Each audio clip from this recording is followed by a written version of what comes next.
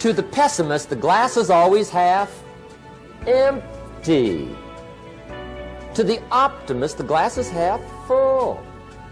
Why would the same measure affect people two different ways? Answer: it all depends on how you look at it. Our lives are mostly affected by the way we think things are, not the way they are. The way we think they are affects us most. There's a subject we don't have time to get into tonight called better thinking habits. One of the major things Shove taught me when I met him, he said, poor thinking habits keeps most people poor. Not poor working habits. Most people work hard, but they don't think hard. And Shove taught me that the mind is like a factory, a mental factory. And whatever you think about all day long pours ingredients into this mental factory. And that's what builds the economic, social, financial fabric of your life.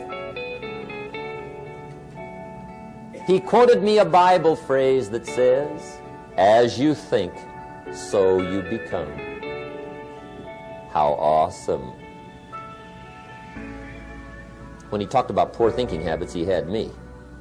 I used to start the day reading the morning newspaper. I mean, you can believe that or not. I'd get a cup of coffee and read the paper. I'd load up on wars and riots and murders and stabbings and killings and bank robberies and muggings and car wrecks and tragedies.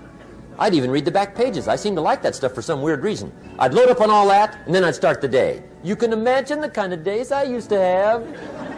You walk around on your financial knees.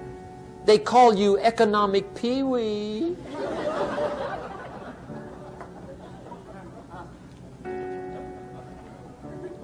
The guy says, I want to be a great leader.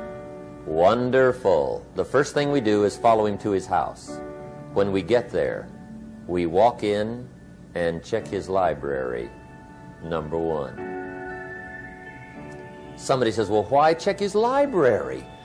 The reason is because what a man reads pours massive ingredients into his mental factory, and the fabric of his life is built from those ingredients.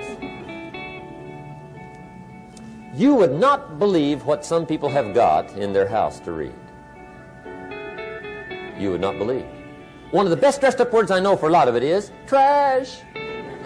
Can you imagine dumping a barrel of trash into this mental factory every day and coming out with a rich, dynamic, positive life? It can't be done. You might as well try making a cake with cement.